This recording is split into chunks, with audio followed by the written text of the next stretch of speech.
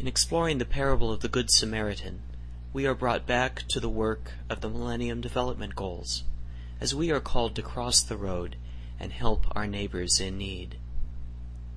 In this sermon delivered on July 15, 2007 at Church of Our Savior, S.D. Cantor opens with a reading from John Donne's 17th Meditation. No man is an island entire of itself.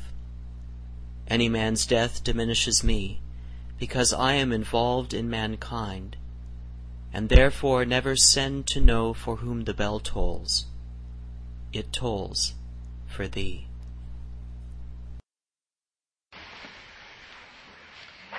Well, I begin with that quote from our own divine, Anglican divine, John Donne, because of the remarkable week I have had, and the way that has made me hear that quote in a different way than I had before. I had heard that Sheila Andrus, the wife of our bishop, was giving a course at my old seminary, CDSP, and partly because I like her so much, and partly because I wanted to learn much more about the subject she was teaching, I took the plunge, and I found myself in seminary once again, if only for a week.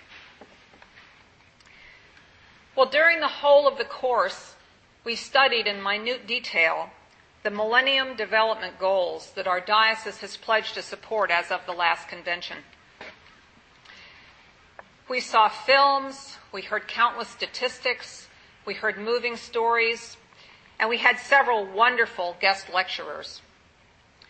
My favorite two were my old favorite seminary professor, the brilliant eco-feminist scholar Marian Grau, and our own Bishop Mark Andrus.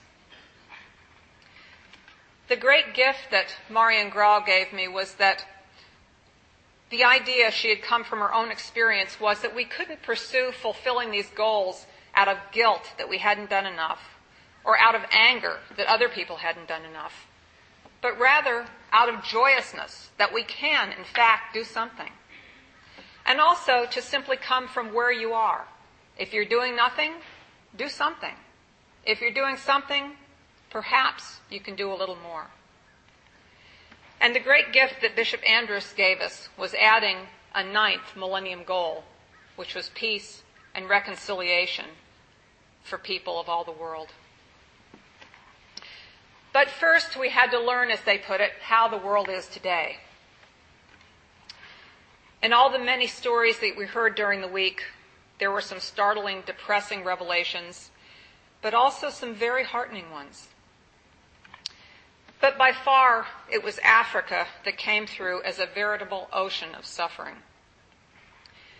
The statistics are horrifying, and I'll give you only one. There are 13 million AIDS orphans in sub-Saharan Africa right now. And that is the same number as there are children under 5 in our country. But the story that stayed with me the most was that of Olivia, a 12-year-old African girl living in a desperately poor village. Both her mother and her father and her siblings all had AIDS. When her father and all her siblings had died, she was the only one available to take care of her mother, who died in her arms soon afterwards. By some streak of luck, she was discovered by an American governmental agency who had arrived to help. And she was immediately recognized for her articulate and heart-rending ability to tell her story, thus her appearance in a film that we saw. She was then asked to come to Washington to tell her story to a congressional hearing. She did this with great dignity, great clarity, and heart. She made a very strong impression, and her appearance there was instrumental in a dramatic raise in AIDS funding to Africa. After her speech, she returned to Africa. She had been tested, and it was determined that she too was HIV positive, and soon she began to sicken. There was heart-rending footage of the government worker who first discovered her struggling with the attempts to try to get her the medication she needed and to pay for it, as it was $500 a month. Finally, this governmental worker realized the only way she could get this medication for Olivia was to pay for it herself, which she was willing to do. But for Olivia, it was too late. Her immune system was sufficiently depressed that she got several infections, and she died. She was a bright, beautiful, and articulate girl, and she had given so much of herself to benefit so many. But there was also the story of Beatrice, who was much luckier. Beatrice was also bright and beautiful, also from a desperately poor African village. In fact, her house was made out of refuse that had been salvaged. Somehow, Heifer International discovered that village and gave this girl a baby goat. This story was particularly heartening for me because of the fact that our own parish provided a small flock of goats last year to Heifer International. The filmmakers followed her story for about 10 years, so we first see her as a small child sleeping with her arms around a silky baby goat. Beatrice was an extraordinary, bright, and ambitious girl, and she had always wanted to go to school, but there had never been money in her family to send her. But after a few years, believe it or not, just with the proceeds from the milk from this goat, they were able to put aside enough money to send her to school. At age 10, she could not read or write at all, but she was so ambitious and so bright that she stayed up some nights studying all night to catch up, and soon she read and she wrote very well. Soon she got a scholarship to a secondary school, and from there she got a scholarship to an American university. There is wonderful footage of her beaming, talking about her education in the United States, but laughing about the, quote, ridiculously cold winters that she had to learn to adjust to. After she graduated from college, there was only one thing she wanted to do. She wanted to go back to Africa. We see a wonderful African ceremony in which a family that was previously gifted with a goat gives the offspring of that goat to another poor family.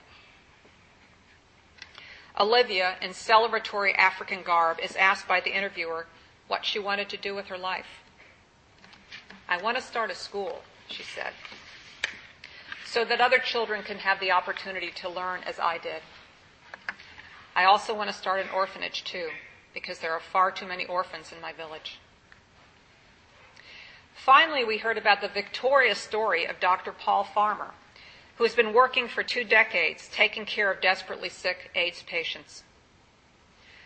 Dr. Farmer had to consistently turn a deaf ear to all the agencies who argued that desperately poor people in the third world couldn't possibly understand how to take a complicated regimen of AIDS medications, and so giving money would be not cost effective. But he proved these arguments wrong, and he made real progress. As he puts it, a decade of prevention plus treatment plus addressing social issues equals success, whether we measure success by AIDS mortality, numbers of new infections prevented, or numbers of patients who receive their first real dose of primary health care. We saw images of Joseph Jeune, a 26-year-old who was weak and skeletal at first and looked so much like all the others who were headed for death. But because he was able to receive antiviral therapy, we see him in the next image, robust, smiling, and holding his healthy infant son. In the final image, he is standing up and speaking before a health and human rights conference. He'd become an AIDS activist.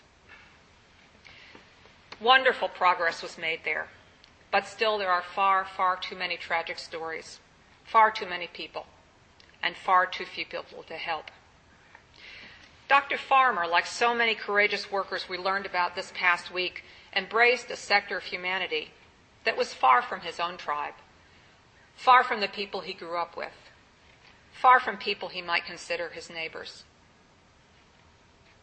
In the book of Amos, our Old Testament reading, Amos, like Jesus, puts forth some very unpopular ideas. He wants Israel to stick to the plumb line, and his understanding of God's work is a concentration on justice and mercy rather than pageantry. He lists the punishments that might happen if we stray from that plumb line.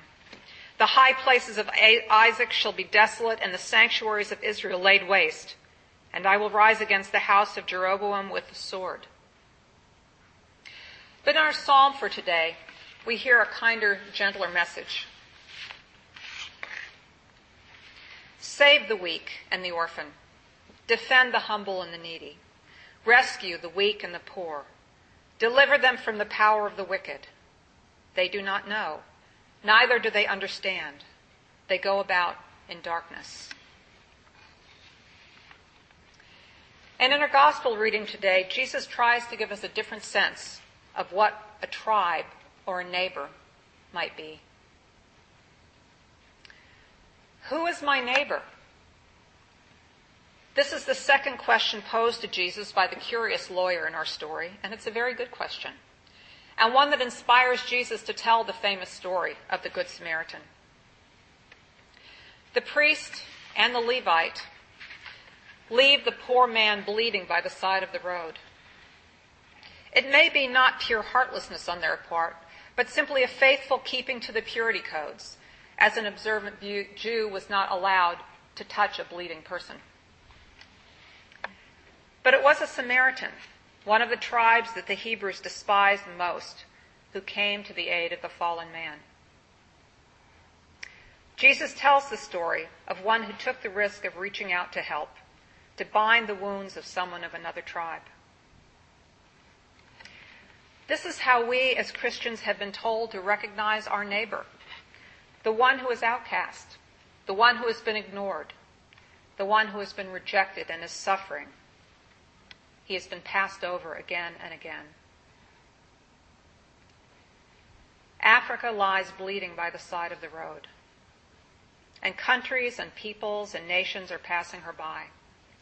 She is not of our tribe, but she is surely our neighbor. The last thing that Jesus says makes it plain that he has some hope for the curious lawyer. The lawyer whose first question was, what is the recipe for eternal life? Eternal life is that quality of life that shows mercy to those in need. Jesus is talking about mercy. And mercy pays no attention to region or religion or creed or race. At last, Jesus refers to the selfless act of the Good Samaritan, and he says, go and do likewise. And at this, the reader takes heart, because perhaps we too can transcend our tribal nature, our allergies to compassion, our primitive self-protection. Our neighbor lies bleeding, and we can help. And at this point, another question might arise, one that we could ask ourselves. Will we pass them by? Amen.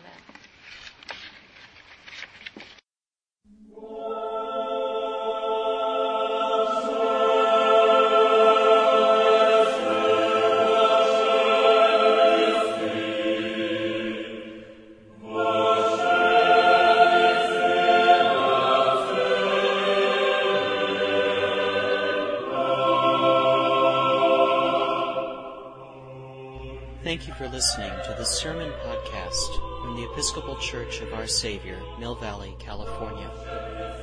We are a growing, welcoming community for those seeking to deepen their relationship with God and to journey in faith with God's people through the breaking of bread and in service to others in Christ's name. You can reach us by phone at 415-388-1907. or visit us online at oursaviormv.org. That's OURSAVIOURMV for Mill Valley.org. We wish you God's peace, and we hope to be able to greet you in person very soon.